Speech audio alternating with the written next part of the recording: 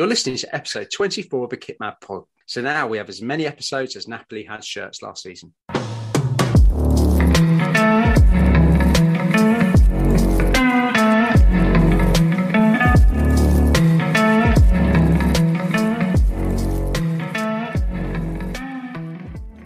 Welcome back to an all-action pod. This week we've got the news, kit history, our feature, Confessions of a Kitman is back, and of course, a favourite 101.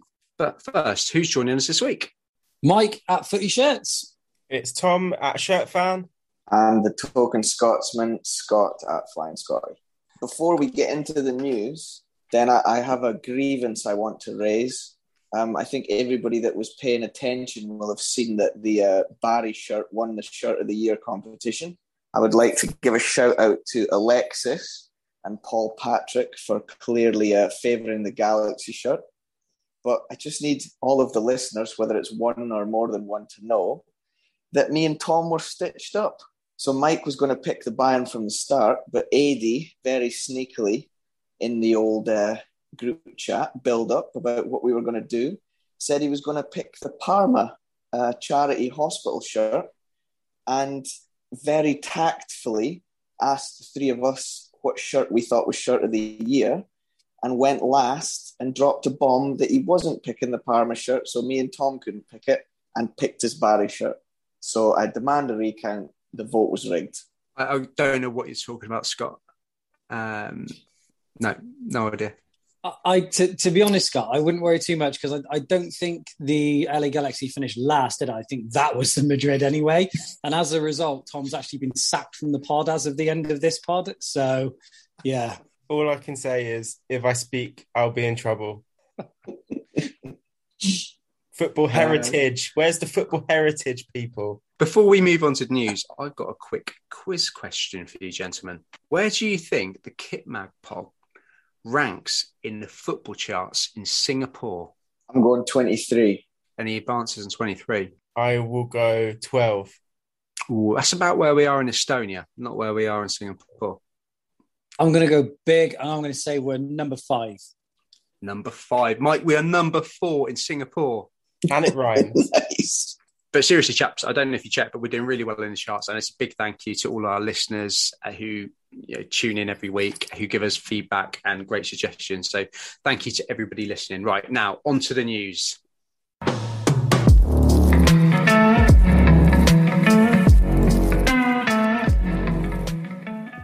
I think the biggest news in the kit world this week is around the Women's 2022 European Championship, but not necessarily for them wearing the shirts. No, so I had a little look at this before we came on. So as we know, the Adidas kits that we saw released for the women a little while back that we covered on the pod, they this week were worn by a few of the men's countries. The ladies kits that we saw released were worn by the men this week. I saw that, obviously, we all watched the Germany game. I think the kit looked fantastic in that, by the way.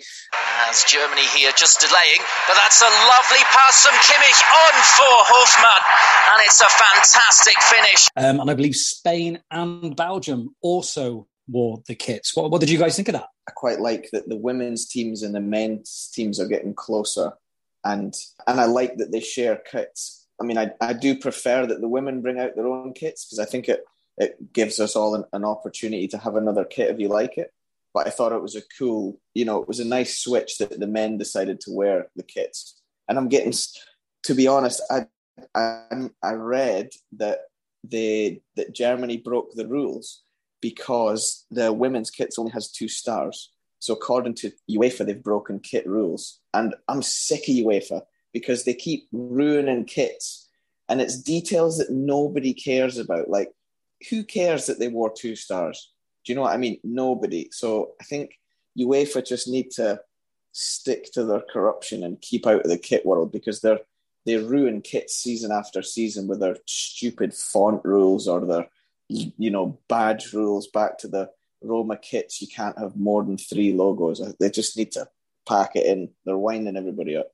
For anybody who does care about that, What Scott's referring to is Article 33, which says all of an association's men's or women's representative teams may wear one star on their playing attire for each FIFA World Cup title won by the association's corresponding, i.e.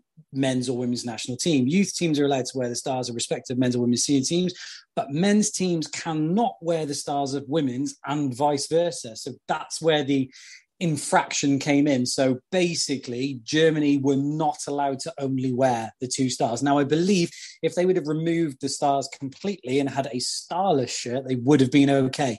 Interestingly, Spain, they wore the women's kit and they did put their star on there, which obviously the women's team don't have. And unfortunately for Belgium, they don't have any stars, so it wasn't a problem for them. Ultimately, though... That's because they keep playing Lukaku up front. No, you just don't listen, Inter Milan. He's brilliant. But ultimately, what are UEFA going to do now that they have won? What are they going to do? Because it's been done. How are they going to dock them Nations League points? Yeah, 3-0 win to England, apparently. Harry Kane's got a hat-trick. We finally won. The wait is over. No, it does look like there may well be a fine for the infraction, which seems a bit pointless, really, doesn't it? Board off, UEFA. Yeah, exactly. UEFA need to board off. Great for the profile of the women's game, though, isn't it? You know, with the Euros coming up, it's great profile to see those kits, and hopefully they'll sell a load more of them as well. And I really like that they're bringing them out in men's sizes too. I think that's great, because why shouldn't, you know, men be able to support the women's teams as well with a shirt that actually fits them? Moving on, we already may have some kit changes afoot ahead of the 2022-23 season after release date. Is that right, Tom? Yeah, this refers to Newcastle. And of course, Castore have brought out the Newcastle shirt for the 22-23 season. But because of their new Saudi ownership, there is going to be a change of sponsor for that Newcastle home, all of their shirts, because it is Fun88, I believe, is their current sponsor, which is going to be stripped because it goes against Saudi Arabian laws, because gambling is not legal in Saudi Arabia. So it's good. We're seeing the removal of a gambling sponsor from a shirt, but it does kind of raise the question of what it's going to be replaced by. Is it going to be something that links the club even closer to the regime in Saudi Arabia? Because it could be a Saudi-backed business, is the rumour.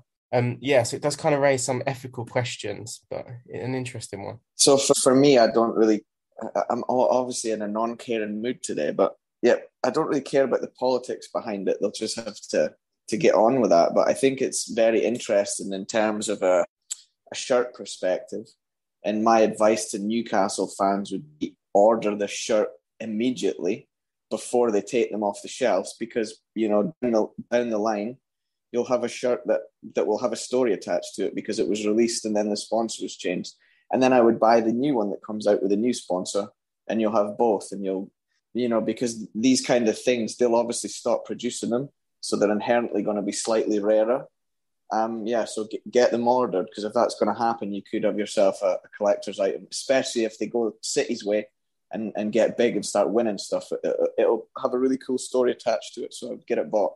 I think, to add to that, it could be interesting as well, because obviously, as we know, depending on what the new sponsor is, some teams have got a history of pulling stuff out of the warehouses and putting sponsors straight back over the top of what's there. So there could even be a few that come out in future with the original sponsor underneath. It's not unheard of. Yeah, back to the Fiorentina days.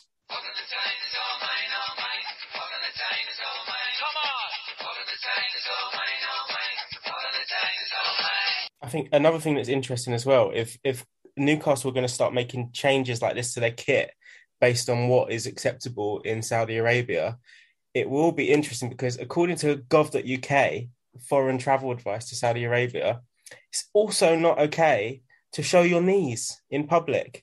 So all Newcastle players will have to have their socks pulled up if that's the case. I say they wear, are they called pantaloons?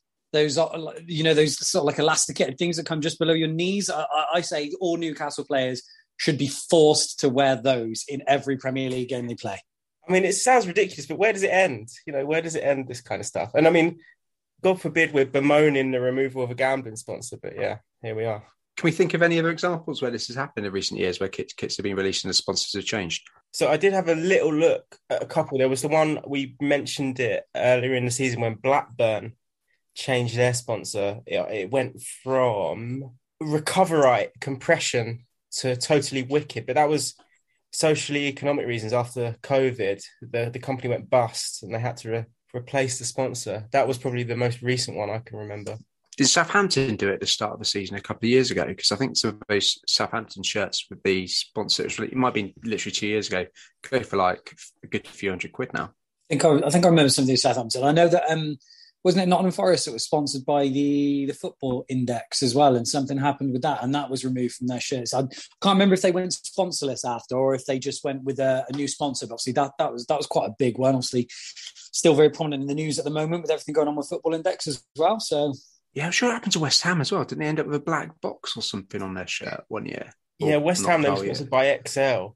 And that was a package holiday firm and it collapsed. And that was right at the start of the 08-09 season, I think. And they just kind of like whacked a box over it with the player squad number in it. Also interesting, forgive me if one of you guys already mentioned this and I've not listened to you, but Newcastle have a history of this, don't they? So Newcastle were sponsored by Northern Rock when Northern Rock went bang. And I believe they were covered by Virgin Money in the same season. You also had the Rangers Celtic fiasco when they were sponsored by Carling, because whenever a lot of the times they went into Europe, there was alcohol restrictions on sponsors. And I think they just did the black box as well. Oh, of course. West Ham this year as well, in Seville. They weren't allowed to wear their sponsor because Spain doesn't allow gambling companies on shirts there. So they had to go sponsorless. Same with Rangers. We spoke about that the other week. They had the German issue and then the Sevilla issue, yeah. I was listening to you, Scott, but Tom obviously wasn't. The final bit of news this week, comes around some handy rule changes in the EFL. Yeah, so this is obviously for a very good reason, but I can tell it's going to wind some people up, because what the EFL have done is in the Football League as of this season, teams will now be allowed to wear their away kits or their third kits at home should it cause a colour clash with the away team in terms of colour blindness. And not only that, but throughout the season, they will be allowed to mix and match any element of any kit they have. So you could have the home top, the away shorts, and the third kit socks. And it's all to aid colour blindness, and it's all an aid to make it easier for the fan to watch.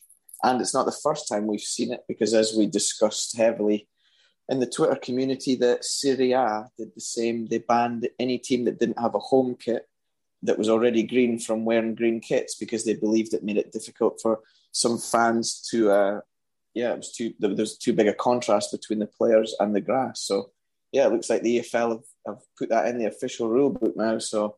I think that's quite interesting, because I didn't know that myself, but obviously it now makes sense with what Stoke have done with their kits this year, because obviously they were, on release day, they were really, really pushing the idea of all of the shorts and socks being interchangeable throughout both the home, away and third kit. So obviously now that the penny's dropped on that one and it all makes sense. And, I think if clubs know that that's the case, I think Stoke is a really good example of how you can actually make that work to your advantage anyway, because I think those kits with those interchangeable shorts and socks looked great. And we all know that these mix and matches happen throughout the season anyway. So why not base the kits on knowing that's going to happen? Yeah, I think Walsall are another one that have done that. And, they advertised on release a few weeks ago how they can interchange all the kits. And it looks great, isn't it? It's another design element to it. Think if it lines them all up, home, away and third. Yeah, it's definitely a good thing just aesthetically, because, it makes for nicer kits. But, if that hasn't been thought about, though, the interchangeability, it's going to lead to some Frankenstein's monster creations on the pitch, isn't it? And it's also going to make Kit Geek's life very difficult, because his spreadsheet's going to be mental. Yeah, thoughts and prayers with you for next season. Before we wrap up the news, obviously it's new kit release season, and there's a hell of a lot of kits that have been released over the last 7 days. So what I'm going to do is I'm going to do quick fire. I'm going to say the kit. I want the three of you to each give me a one-word answer that sums up your thoughts on the kits. Everybody understand? Nods don't work on podcasts, gentlemen. Yes. Good, then we'll kick off. Wolverhampton Wanderers, home. Boring. Dog shit. Poor. Leon, home. Stripes. I like the stripes, the multicolored stripes. Stunning. I can't do it with one word. I knew this would kill Scott. I like the colours. I like the colourway. Scott, we'll let you elaborate to 4-word answers. West Ham. Cool, really cool. To be fair, it is hard with one word. I'm going to say glorious. Love the cuffs. A team in Spain's moved from Kappa to Hummel. So what do we think of the first Real Betis effort? Tom? Solid. That was my words. I'm doing it as well. Solid. Scott? Shite. Scott, I know you want to elaborate on this one. Come on. Why is it not good? I have to elaborate. Yeah. The front is really nice, but the back, so you've got, it's even worse than a plain back. So you've got a box on your back, but from your love handles to your backside, you've got a random set of stripes. Just very poorly thought out. Moving on. We've mentioned it already, but Newcastle, Tom? Okay. Just okay. Boring. Retro. Spurs have released their exciting new home kit. Again? Was that your word? I was thrown by that. I'm just going to say template. Meh. Do you know what? Let's do Bristol City as 2 items. Bristol City goalkeeper shirts. Tom. Funky. Mike. Amazing. And Scott. Great. Bristol City home shirt. Dull. Poor. Throwback. Let's finish on a high, though. Athletic Bilbao, home and away. I know they've been released consecutive weeks, but I'll let you have a few more words on this if you want. So does anybody want to give their thoughts on that? Good solid shirt, to be fair. I mean, it's difficult when you just red and white stripes to do something too out there, because as we see, that you get a lot of backlash if you start deviating too much from a club's identity. But it is a good solid shirt. It's decent. And that away, Scott, what do you think of the away? Yeah, I mean, I think it looks really good, actually. I quite like the lion does look really nice. It's kind of a, what's the word I'm looking for? The it's like the sharp lines. What am I? Geometry. My mind's gone. Yeah, geometric, that's it. It's like a geometric line on it, and I think it looks quite cool. I don't really like the plain sleeves, though, but I suppose it's probably difficult to bring the pattern onto the sleeves, but New Balance is good if you've got the right shaped body. That's been really well received. I think the home and away set could possibly be some of the shirts of the season already. Anybody seen the Celtic away? I think it needs a special mention. Is that the black one? Yeah, throwback. Yeah, it's a throwback to the 92, and I think Adidas has pulled it off really well. I think Celtic fans are going to be really happy with that one. It'll be a big seller, I think. That wraps up the news. Now on to kit history.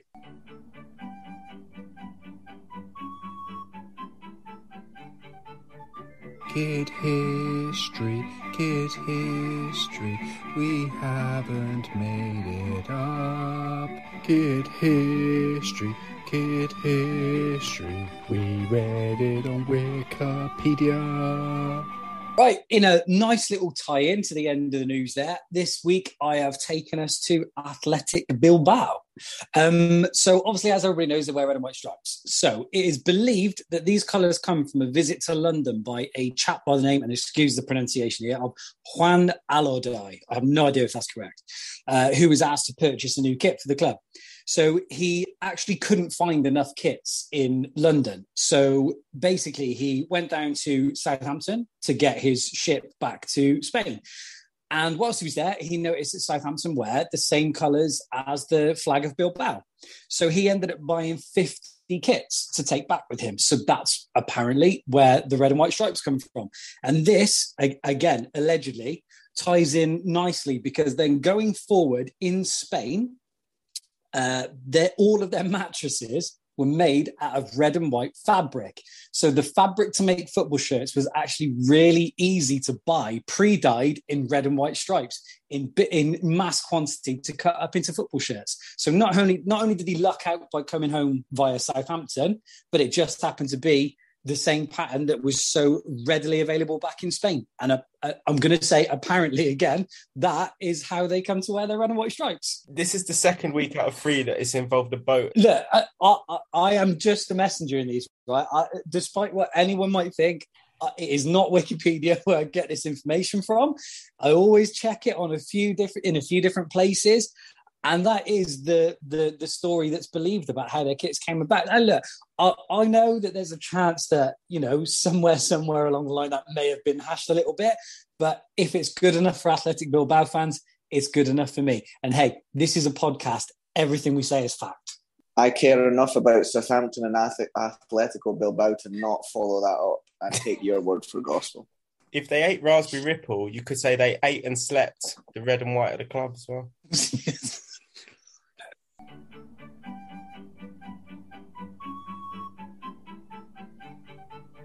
Confessions of a Kitman. Confessions of a Kitman. Confessions of a Kitman.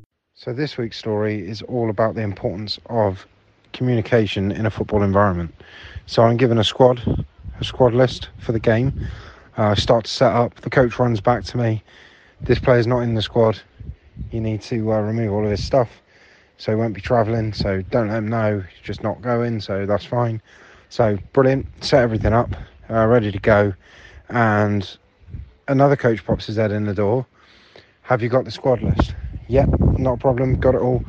Know what we're doing. So we do everything. We set it all up. We travel to the game. We put everything out. Everything's ready to go as the players walk in. As they walk in, I turn around and the player that isn't meant to be there is there. So I've instantly looked at the manager's looked at me, I've looked at the coach that's told me the squad list, I've looked at the other coach that came and asked, did I have the squad list? We've all looked at each other. It's that classic Spider-Man, was it you, was it you, was it you job. Problem is, we need a solution. The players got no kit.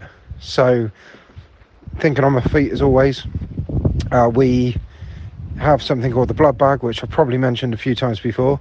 I open it up, there's a full kit in there, in the player's size. So I run along the corridor to their kit man, to the opposition kit man, and ask really nicely, can I use your printing press, some letters and some numbers? So while all the lads are getting ready, I'm there in their kit room, printing up a kit for the boy, get it all sorted, perfect. He's out for warm-up, he's all in his kit, everything's done on time. Best bit of the story, boy didn't even get on the pitch. So kit wasn't needed anyway. Confessions of a Kitman. Confessions of a Kitman. Confessions of a Kitman. Confessions of a Kitman. So that's a mad story that someone just turned up and they just let him stick around anyway. A bit like we do with you, Scott, when you turn up every week. Just like, was it John Terry? Were they lifting a trophy? Was it John Terry? Why did somebody just turn up? I'm only joking. Anyway, this week, me and Mike had the absolute pleasure to talk to Connor, who you may all know as @the_Rainbow Kit on Twitter.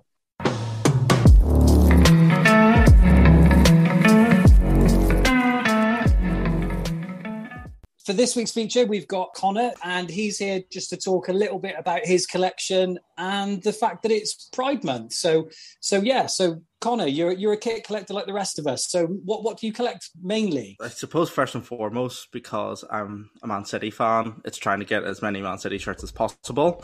Which I've got the easy ones down, got all the recent season ones, but now we're having to start getting into the late 90s Umbros and Kappas, and slowly the collection has started to run up quite a hefty bill. But apart from that, just collecting whatever weird and wonderful kits I can get my hands on. Really, it's just my own personal aesthetic and collection. So the primary thing with my collection is I like to wear it. So for me, if I buy a shirt, it has to have a bit of wearability for me. I can't be getting a shirt that's just going to sit there and gather dust. I always remember kind of seeing one of your posts of your Man City collection, and it's big, isn't it? It's a big collection you have of City shirts. How far does it go back? Is it like to 99 through to current day or something like that? The oldest one I have is from the 89 to 91 home. It's kind of a little bit patchy for the 90s, and then it's more consistent once we kind of get to the turn of the millennium. So I've got the 96 away, that's just the red and black stripe, but with the very weird white grey kind of meshy design on the sleeves. That's the one. Is that the same template Chelsea used, Tom? The one that you picked up recently? Is it that template? Peak 90s classic kits, aren't they? Just like hideously brilliant. You know what those designers were on when they decided, let's just stick 2 massive shoulder design parts because why not?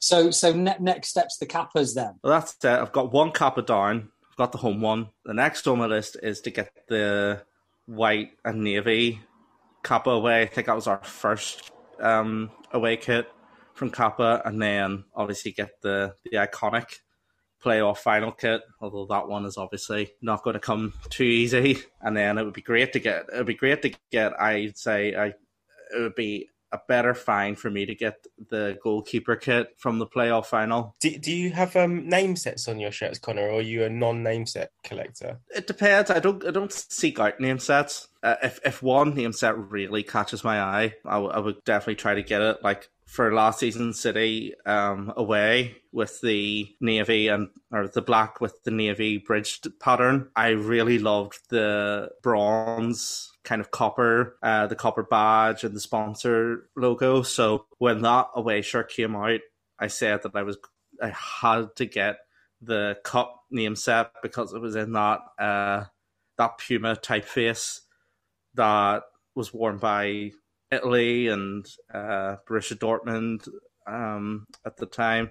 And I think it was around January 21, and the City store had a sale, and I was able to get it with De Bruyne on the back in the bronze lettering. And yeah, that is probably one of my favourite shirts in general because I was able to get it with that particular name set. Other than that, name sets don't particularly bother me whether I have them or not. Sometimes it can detract from a kit, and I think, especially with the Premier League typefaces, as nice as they are, sometimes they don't necessarily fit the shirt. I was going to say, it's literally just occurred to me though, with City, as a City shirt collector, a collector of name sets on City shirts must have one of the kind of broadest array of players, more than any other team. You know, you're going from your Kevin Horlocks to your Kevin De Bruyne's, which is some jump, isn't it? Most teams can't do that. I think that the most fascinating part of that for any City collector is probably that middle. The middle ground, like was it Thaksin Shinawatra that owned Man City for the time before the Arabic consortium come in, and obviously in that period they had some unbelievably odd names coming through the club, like Ilano was coming through, and you know just some amazing players that I think that we've forgotten about because of what came after. So maybe I think if I was a City fan, I'd be looking for all of those ones.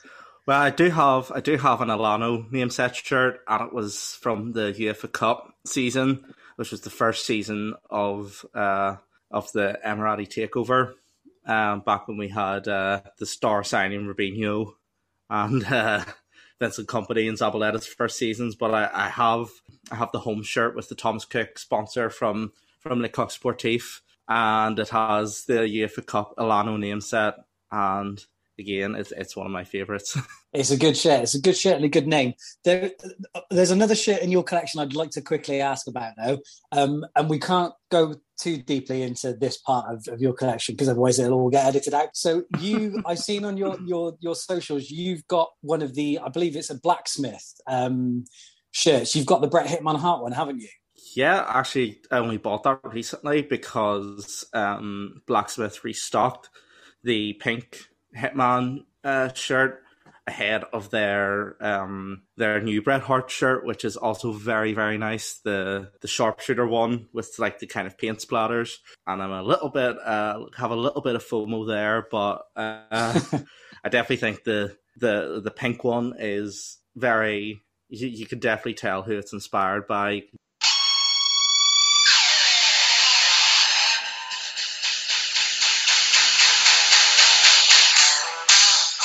Myself and Tom have chatted about these previously. I think when the HBK ones came out, I think both of us were really tempted to go for one of those, even though like the concept shirts are not usually our thing. I think, you were close, weren't you, Tom? For anyone that didn't realise, all three of us here are huge, not just football shirt fans, but huge wrestling fans. So we did have a big chat about wrestling before we started recording this, and we're sneaking it into the podcast now. But yeah, I'm a fan of those blacksmith shirts, even though concept shirts are not normally the thing. But yeah, we're definitely going to get a slap on the wrist for bringing these up. So on that note, we'll bring it back to football shirts before we get sacked for the next episode. Obviously, as I say, anybody that follows you on social media will know that you are a very open and proud member of the LGBT community. And last year you did the amazing Pride Challenge, which, you know, most people, I think, within the community got involved in. You know, how happy were you with the response that you got from that? Because we saw them being shared like all over the place. So it must have been quite a good feeling to see that. Oh yeah, it was overwhelmingly positive. I had no idea that it was going to take off just quite as well as it did. When I started it, I put a lot of thought into what I wanted to do, and I thought that it would get a little bit of traction, but the level of participation through the entire challenge as well was just unbelievable. We ended up raising, I think it was well over £200 for the designated charities. So it was great to see how much money we raised and how much participation there was, and just to bring a real sense of community to all of the fellow shirt collectors, and just seeing everybody band together, even if it was, you know, even if it wasn't for a campaign that I had started, it was just great getting that sense of community and everyone's sense of charity and participation. It was just really special. And at the end, I was able to make a collage of everybody's shirts in the style of the Pride flag, and just seeing the amount of shirts that were actually profiled and featured, it was crazy. We all see the crap that comes out on some of these posts and stuff, so it's just good to see that there is a good side to Twitter as well, and, you know, the supportive side can be shown sometimes, which leads me on to the fact that it's Pride Month now. So obviously we don't have Premier League this year, because obviously when we have Rainbow Laces campaign, obviously, which I think is a great thing, we see all the Premier League teams showing their support for that. But we are getting Rainbow Captains bands for international games, and we've had the Pride MLS pre-match shows, which I think were really cool. I think you're a big fan of those yourself. I think I saw on Twitter as well. Absolutely, but absolutely. Yeah, how important is all of this to keep momentum and to keep everybody showing support for the cause? It's huge, especially in football, which is has such a reputation of being overly male, overly heteros, overly cisgender, and while people, you know, while detractors may want to say that it's virtue signaling or that it's an empty gesture, it's actually not, because it's acknowledging a community which in the past has been made to feel marginalized by the sport, and that that's obviously very sad. So when the term football is for everyone, it's not an empty platitude, it's true. And the more visibility that the top players in the top leagues can provide, the more safe of an environment and more inclusive of an environment the game can become. We're already seeing that with the likes of Jake Daniels for Blackpool coming out with such a brave gesture, and something that, you know, you couldn't even fathom even as near as 10 years ago. So these gestures do matter. You know, you may think that, oh, it's just a rainbow flag, you know, it's just a captain's armband, who's going to notice that? But it's the message that the game is trying to get across of inclusivity and celebrating diversity, and saying, okay, we know what our perception is, we know what people's perception on the street is about football and football fans, and it's about not only accepting attracting people from every community and every background, but it's also breaking down some of the perceived stereotypes of football fans and changing people's perceptions and just redefining what the game means and what it means to be a football fan in this day and age. So I do think that these actions, they do speak volumes, and it does make people feel more included. And the more that the top leagues and FAs can do to make everybody feel represented, the better. I think you're right. I think football can be such a force for good, and the visibility that things like this creates, it can only be helpful in terms of changing perception, changing culture, that kind of thing. And I mean, one of the ways that football does that is by keeping things visible, keeping a message visible. And of course, that leads to all these great kits that we see. We've seen, like Mike said, the MLS pre-match ones. Are there any that you think are particularly good, or maybe even ones you don't like? Do you have any thoughts on those kind of kits? Well, the one I'm currently wearing is the Kit and Bone St. Pauli on Sea, their Love is Love shirt, which I thought was a very good take on pride, or a use of colours in a way that you don't typically expect. I think while I do love seeing the traditional rainbow flag on shirts, at this point, we've had all the great efforts from Rayo Vallecano. Providence City's one is really nice.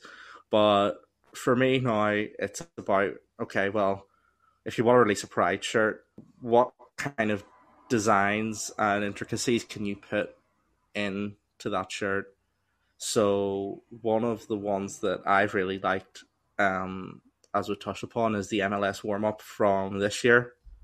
And I actually liked it because it had a different sort of, like, it almost kind of reminded me of, like, you know, drawing chalk on a pavement in all different colours. That's kind of the look that it gave to me. And, you know, then for some reason, then that reminded me of like a rainbow crossing that you might see in some cities. I definitely like that. All the MLS efforts have been great. I'm just thinking that there's a Dutch team, and then it's gone from my head, but they've got a Pride kit. I'm pretty sure Classic Shirts stocked them. What team was that? Telstar, I think it was. Yes, that was a great shirt. That was very nice. Yeah. I love the fact that it was white. I like a good white shirt. See the kind of gradient design of like the colours coming in. But it's funny, you touched on St. Pauli. I think St. Pauli are a really, really good club to use as an example for this, because I think anybody who's got a St. Pauli shirt from the last few years would know that they don't just do it on special kits. So the rainbow flag's present on a lot of their standard kits. I've got a couple of Under Armour shirts from the last couple of seasons, and like we touched on, I think that the visibility of that being always there rather than just being the a special Pride kit is probably more important even than just a one-off occasion. You know, using that, as I say, as an example, it being there all the time is a constant reminder, which I think we could definitely do with more of. Yeah, absolutely. It's a great way to, again, tie in Pride with the sporting community, and definitely, you know, it almost does feel like an inclusive football kit, which definitely ticks all of my boxes. Yeah, well, I think that's as good a place as any to end it, really. So, thanks for coming on. Anybody listening, we just reiterate, because I nearly fumbled it after our chat before the record at the start. It's at the _rainbow kit to follow Connor, so make sure you do that. So, yeah, thanks a lot for talking to us, Connor. We appreciate that. But yeah, thanks a lot, Connor. It's been really good. Thank you. Thanks very much for having me on.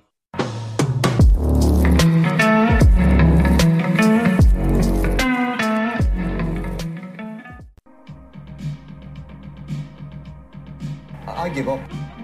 An absolute disgrace. I am flabbergasted. Analyse it till the coach come home. Shocking. I am disgusted with it.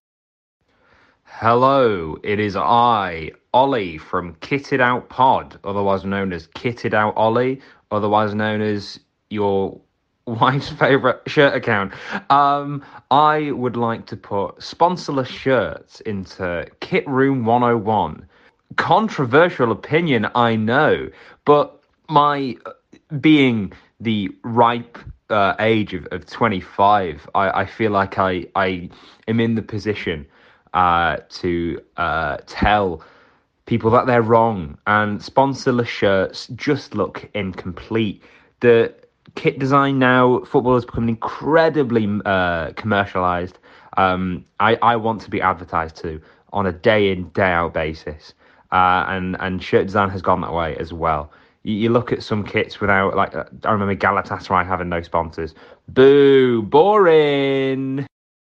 The first thing I want to say is this: I didn't realise we were going to have more City fans on this pod than there are in the Etihad, but that's besides the point. Who wants to kick us off this week?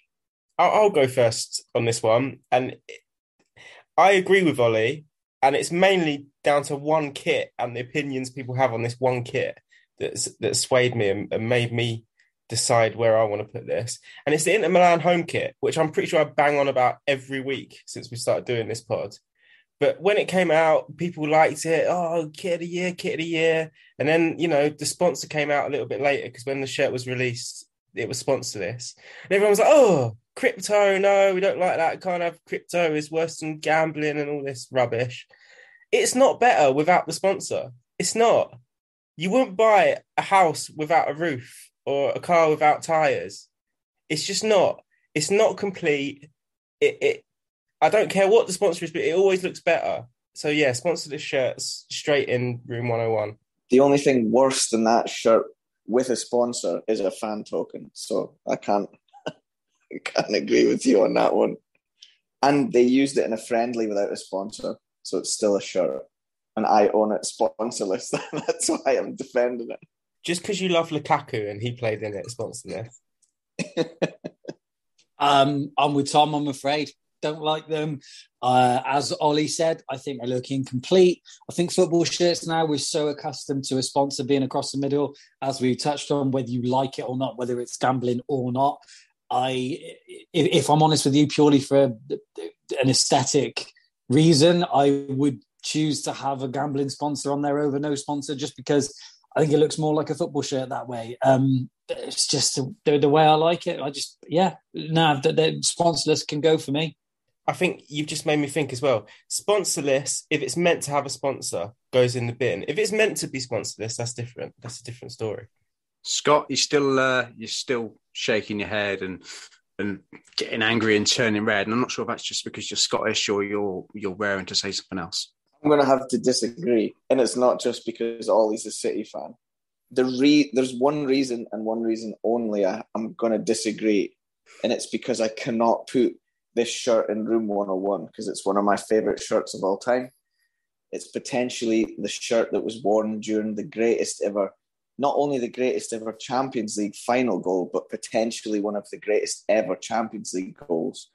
And that was the shirt I recently shared on my Twitter, which is the Real Madrid 2001-2002 Champions League shirts. They wore their home, away and third without a sponsor that year. And the goal by Zidane, I absolutely adore that shirt, even though it's sponsorless. And I do agree with Mike that I think, and Ollie, that I think they're more aesthetically pleasing with a sponsor, but that one shirt alone means I can't put them in 101. Otherwise, I'd lose that shirt. So I can't. Was that shirt readily available with sponsor on at the time? Yeah, the Real Madrid, when they released them, they released all the versions. And I'm not sure of the politics behind why the European ones were sponsorless. But yeah, remember they went through a phase that they did that in Europe. Classic Football Shirts did a really good YouTube video on it, actually, because they went through a couple of seasons and they literally had 6 different shirts because all of their European ones were sponsorless. For my 2 pennies on this, if a team wore it sponsorless, absolutely okay with that. And some shirts do genuinely look better without sponsors. But if a team wore it with sponsors on the pitch, it's supposed to have sponsors on it. It's not a football shirt. It then becomes a fashion item. And I collect football shirts. I don't collect fashion items. So I want what the team had on the pitch. And then I link into collectability. If I'm looking back at, predominantly 90 shirts I collect, I want to see and I want to buy what the players wore at the time. It's about memories, it's about what the team wore. And if I've got the choice of buying one with sponsor and one without, I'm 100% going with the one with sponsor that the players wore. The one without sponsor is just it's a fashion item. And as far as I'm concerned, it's not a football shirt and they can get in the bin. And also one more thing, gents, my battery cut out last week. And what were we talking about? Score draws, they're in the bin. This is a collector's football shirt collecting Room 101. They're in the bin. They're not a football shirt. They're a fashion item. I think that because you were careless with your battery and you were reckless and you imploded and disappeared, I think that it's only fair you don't get a say in that one. I agree. Do friendlies count? If it's a match-worn shirt, the friendly counts. And I say only a match-worn. Yeah, absolutely. If it was supposed to be worn with sponsors, then it's supposed to be worn with sponsors. And I'm going to caveat everything I said as well by saying how readily available it was, because obviously I've got the Roma Derby shirt without a sponsor, and obviously they wore it on the pitch with the sponsor on. However, it was not readily available with a sponsor, so that's completely different. It wasn't a choice. That you've genuinely just said, I'm going to put them in 101, but I'm not going to put my favourite shirt of all time in 101. Yeah, everybody else is going. Do you get my point about collectability, though, in the future? A lot of people are buying shirts for resale and potentially, maybe stupidly for resale value, but don't you agree? In 5, 10, 15, 20 years, you want to buy the one that the players have on the pitch? Yeah, but I still think a friendly counts, though, because if you can Google an image and they're wearing it without a sponsor, I will back up Tom that if anybody wants to put a name set on it, you need to pick somebody that played in the friendly. But the shirt was still worn and you can Google it and they don't have the sponsor on it and it looks amazing. I disagree. I think if it's more than a friendly, you have players, trialists turn out for clubs in pre-season friendlies, but it doesn't mean they play for that club. It's the same thing for a shirt with a friendly, I think. You know what? I'm not going to lie to you. I think you guys have made this a very complicated issue. And I'm going to break it back down by saying, for me, every shirt I own that is sponsorless, I would have preferred to have got with the sponsor on. So I have a Bayern Munich 97 long sleeve home shirt without a sponsor. I would have preferred to have that with the sponsor on every day of the week. I've got a U-Track shirt, which was available readily without a sponsor. I don't care. I've got it without a sponsor. I would happily get it put back on. So for me, it just comes down to that. Purely based on aesthetics. For me, they go in no matter what, because I would always take a sponsored version. I have to agree with you because the Roman Derby shirt looks better with a sponsor. And in the 2002-2003 season, Real Madrid added Siemens Mobile sponsor to their kits for Europe. And I do think they look better.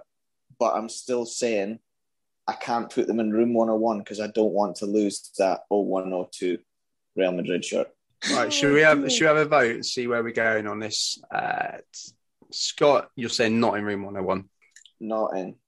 Mike, you're saying it's in Room 101. In. Tom. Yeah, definitely in. It's in. Boom. Door slam shut. Sorry, Scott. This pod is beep, beep, beep, beep. Stop reading the reviews and concentrate on the job in hand, please. Speaking of reviews, we're going to plead again, just like we have been pleading at the end of every episode in the last few weeks. Please, can you go on to wherever you listen to this great podcast and leave us a review? Even a mediocre review at this point would be lovely. All the feedback we get is really helpful and is much appreciated. So yeah, please, if you enjoy it, please leave a review. Yeah, and it's very important. All feedback is good. And just to add on to that, anyone who can't understand what Scott's saying, he's not being offensive. It's just the way he speaks. And we'll try and figure out something with subtitles or something. This has definitely been a very Nations League orientated pod, I feel, this week. That's the only competition you're in, Scott, so it's fair enough. On that note, let's say goodbye, everybody. Bye-bye. Bye. Bye.